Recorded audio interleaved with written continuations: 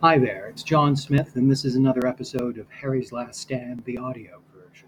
Conversation between you and me that doesn't last longer than 8 minutes, and it's a chance for me to converse with you, let you know a little bit more about me, and perhaps start some real discussions between us. So, thank you for joining again. And I want to talk about Mental Health Day, which I think happened on Sunday or Monday of this week. It seems to always happen every week that there is a Mental Health Day where rich people tweet out or TikTok or do Facebook posts about the importance of mental health, knowing full well that they're the only ones that can afford the therapy that is required for good mental health for people that have lived through large amounts of stress over these past couple of years, and even before then, years of austerity, years of being ground down by capitalism. But people like us don't get it, and this is the sheer frightening fact that mental health is probably at the tipping point for so many people because of the pandemic, because of the war in Ukraine, because of the cost of living crisis.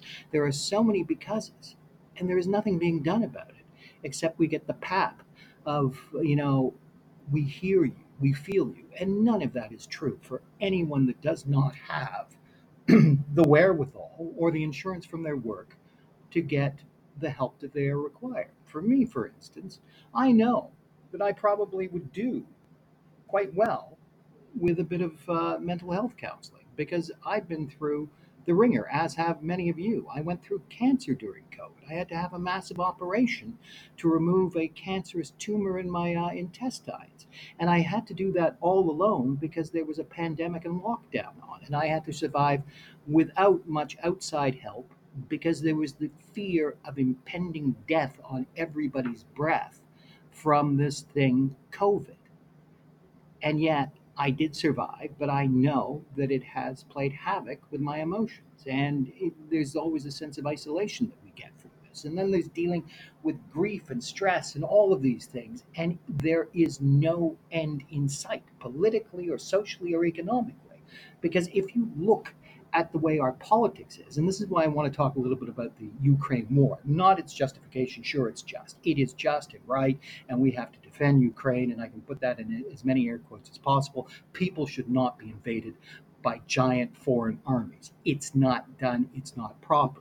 But one thing about this war that nobody wants to talk about, even though we equate it to a war of World War II proportions, where good versus evil, but at least in the Second World War, there was this condition that was given to the soldiers, to the people on the home front. If we win against this evil, there will be something better in return afterwards.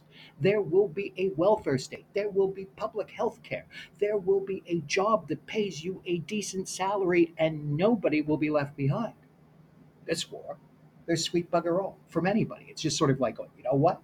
If we win this war, you're still going to be able to get that Grand Slam breakfast at Denny's.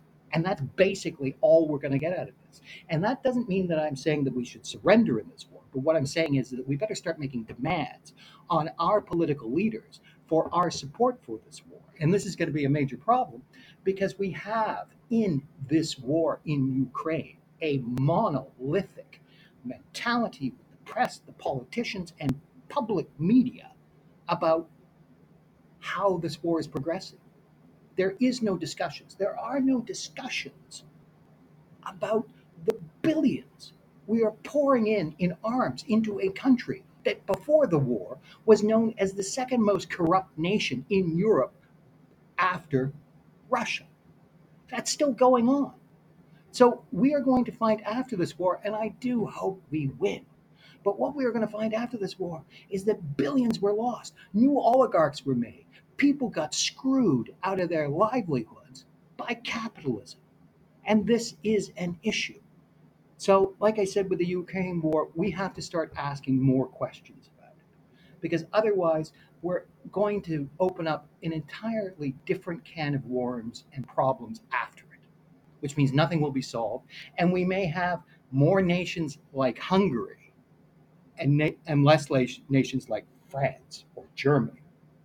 Certainly not Britain, because Britain is in its downward spiral right now, and nobody knows where it's going to hit rock bottom. And although it's frightening. This is what happens when you have a news media that is in lockstep with the establishment. And that establishment can be Labor or Tory or whatever. But if it is not questioning power, but accepting power, this is what happens. This is how you get Liz Truss. This is how you get Liz Truss and not Jeremy Corbyn.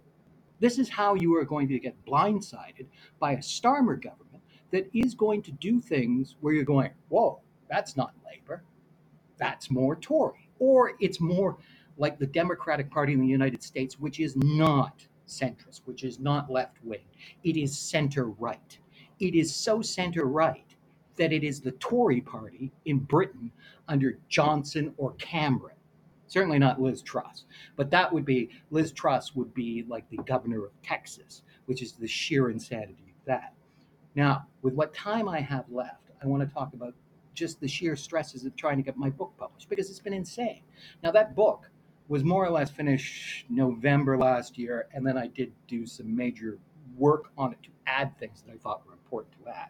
But it was, in November of last year, a saleable quantity, except nobody has yet picked it up. And I find this absolutely frustrating because it is such a good book, and it is a book that does deserve to be read by people. And I'm stuck in a situation, and I know this. I don't tick a lot of boxes, not because I'm not a good writer, not because I don't have interesting things to say, and not because I don't have a limited but acceptable following that would buy the book. It's because the boxes I don't tick is I don't belong to that establishment where you get your books published. And that's an issue. And that's an issue for all of us. Because you know what? My book may never get published in the way that I want it to. But there are thousands of other books that are like that are not getting published. So that we're giving the publishing industry to the entitled, to those that are not newsmakers, but then the news has made them makers of content. And this is something that I think will be a great tragedy for democracy, for literature, for book publishing, and for actual politics. Because there's so many things that need to be discussed that are no longer being discussed, that we don't. And and this is also connected to the way that the Ukraine war is being fashioned, which means that there are no arguments. We are not allowed to debate the conduct of the war. And I would say probably the Second World War had more debate about it than this war. And that is an issue. Well, until next week, I'm John Smith, and thank you for listening. And remember, subscribe to my Substack because it does keep me going. And that's what I want to do. I want to survive at least until I'm 60. I'm going to be 59 this month. I'd like to see at least 60. So cheers, everyone, and thanks again.